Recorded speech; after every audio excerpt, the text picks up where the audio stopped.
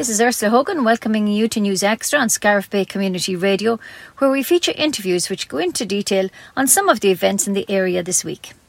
Camogie is the theme again this week. Last weekend, Scariff Ogonnelloe made it 3 wins out of 3 in the defence of their county title when they defeated old rivals Newmarket-on-Fergus.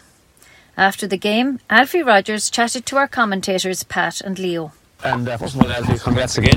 My second time seeing you this championship. I saw you 3 weeks ago, whatever it was, against 4 weeks ago, was it against? You got a suntan that night, Pat. Against Kilmaley, but you were very, very impressive. Superly impressive again tonight. In between, Leo Chelsea was slightly less impressive, although that Joseph's had improved an awful lot in the meantime. But number 8 Scanlon, preparing for nuptials, and yet you scored 20 points. You must be very happy. Yeah, pleased enough, Pat. Although there was so much going on over there on that line at stages, I wasn't sure what to think, Yeah, look, 20 points. Anytime you put 20 points in the score is a good return. When you consider Mairead wasn't available to us tonight either, that was a good score. So yeah, we're pleased. 20, as I say, 20 points. I think we closed out the game the second half in particular. We limited the number of shots they had. I think they had 3 shots on goal or 4 in the second half. So that was really pleasing. I suppose the obvious elephant in the room, if you like, was the lack of goal scoring opportunities we created tonight. But yeah, look, as I said to you the last night, we were looking for 3 wins from the first 3 games, and we've got that. That's the main thing. It's all about results at the end of the day, and performances are great, but it's 2 points, and you go now to the knockout stages with confidence. Some of you are good play in the first half today started with your goalkeeper, who made it two very, very important saves against the Sun in difficult circumstances. And if Market had got a foothold at that stage, it might have been just a slightly different game. Yeah, they caused us a lot of problems early on. The first 15 minutes there, we were under a bit of pressure, but look, they were fighting for their lives in the sense that they needed to win the game, I suppose, tonight. We knew that, so we were bracing ourselves for that onslaught, and it came very early. We were under pressure. I suppose when Amy went back, corner back, it kind of settled us a little bit as well, and we started to play out a little bit more, and there to half time I thought we played well. I thought we got a couple of vital scores, and then the same in the second half. I thought Abby Walsh came up there with a crucial score just after half time, and it was a brilliant score pass in, I think, from Alva, and that's right. That kind of settled us. That was a big moment for us. And you mentioned the movement of Amy Barrett, and I know Mickey Kaiser and Lauren McMahon, 2 seriously experienced players and two very, very quality players, were causing some little bit of trouble, but I think, as you said, when Amy went back, it settled the whole thing in a bit, and obviously she's very physical, and she's also using the ball very well, and from there on they never had enough confidence. But the shooting, I just thought that the use of the ball by your players was excellent tonight, and I think the fact there was an inch of grass on the pitch meant that when passes went, they stuck. People thought they have to easily pick up a ball on the run, and some of the passing of your runners was brilliant, and there was most of the points you got from play were involving 2 or 3 players just doing the right thing with the ball, and the finisher then applied the finishing touches, and it was 3 great points. I thought Leisha O'Donnell, and of course Lorraine Grady, and younger players like that, Elva, of course, just super skills, and just beautiful scores. Well, that's the thing, I suppose. They're a very skillful team, and that's one of the things that I suppose we've been kind of impressing on them is to create those opportunities to take on the defences, take on and try and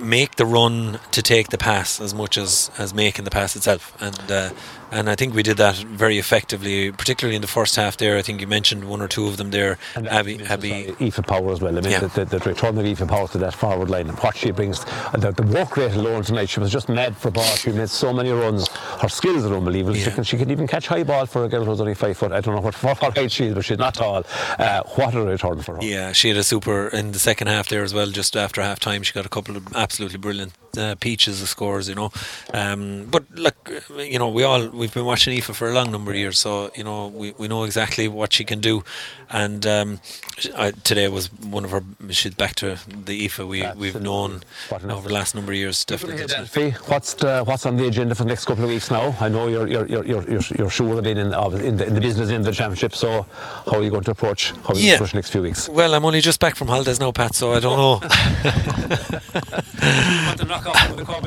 else. Yeah. You're doing some running there at the start of the training. Yeah. Look, I mean, we have a junior match on Sunday. That'll be the immediate, the immediate priority. I suppose, we have 6 Mile Bridge, I think, in 2 weeks' time, and then a semi-final, hopefully, to prepare for the week, 2 weeks after that. So the next month is kind of laid out for us in that sense. So we'll be working within that window.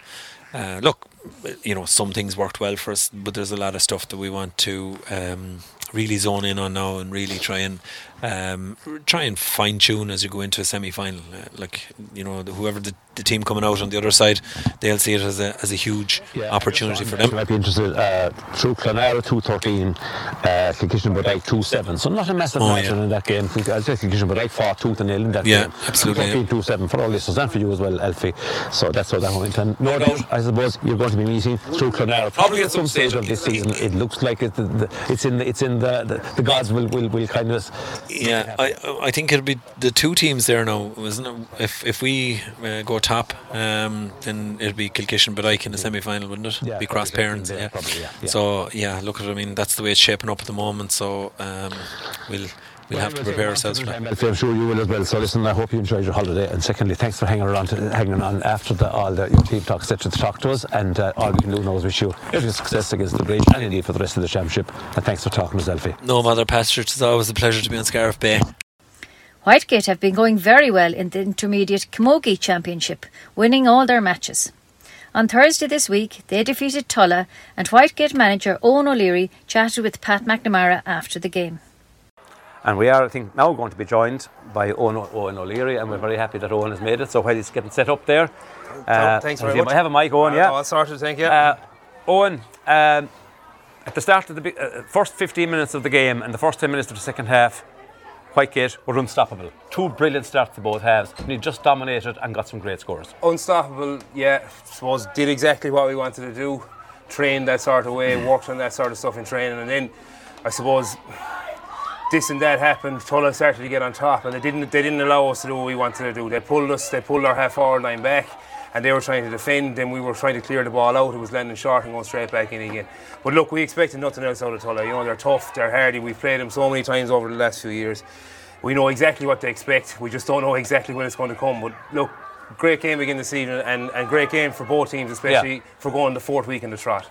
Absolutely, and I mean, you're on a real roll. There's nothing like momentum, as they say. And those girls, even though there's a few girls on both sides had a bit of cramp issues and fitness, which is no wonder. The ground is very hard. No, an awful lot of running in the modern camogie. But as well as that, I suppose momentum is great now, and those girls won't be feeling sorry for them, as they're looking forward to the championship. Look, they're looking forward to the championship. Momentum is a great thing, and there's no doubt about that. But as everyone has seen in this intermediate championship, there's absolutely nothing between anyone. We went up to Corofin, lucky I suppose to come out of that with a win. We played them twice in the league, very hard place to come out of. And then, Clarecastle Ballier came to Whitegate, got beaten. We played very well that day. Then Clarecastle Ballier played Éire Óg and beat them. So this championship is by far from finished, and there's 6 good teams in it that were well capable of winning it. And great also, because I noticed as we were down earlier on just to get the teams outside the dressing room from you, the amount of subs you have, and great that you get 5 or 6 of them to stretch, or 4 or 5 of them to stretch the legs this evening in the last 10 to 15 minutes. That was very good as well. A couple of girls made a big effort, a couple of girls down from Dublin and Kildare for games, people making a big effort to change matches. To be fair, I mentioned it to the Tulla squad, the Tulla management or the Tulla committee got onto us a month or 6 weeks ago and asked for the game to be changed. They had a wedding, so everyone knew it was all well organised. Everything was taken care of. You weren't ringing people 2 days before a game going, look, we need you.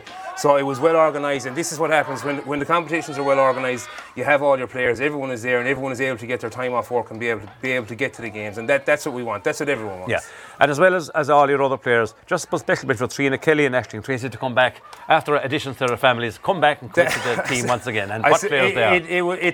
It was a massive throw-in from the start of the year. I suppose between the 4 of us and 5 of us in the management, we kind of look at them, trying to fit them in, and to be honest, once we put the 2 of them in wing or centre back and wing forward, we haven't looked back. Trina's distribution unbelievable, and her ability to read the game.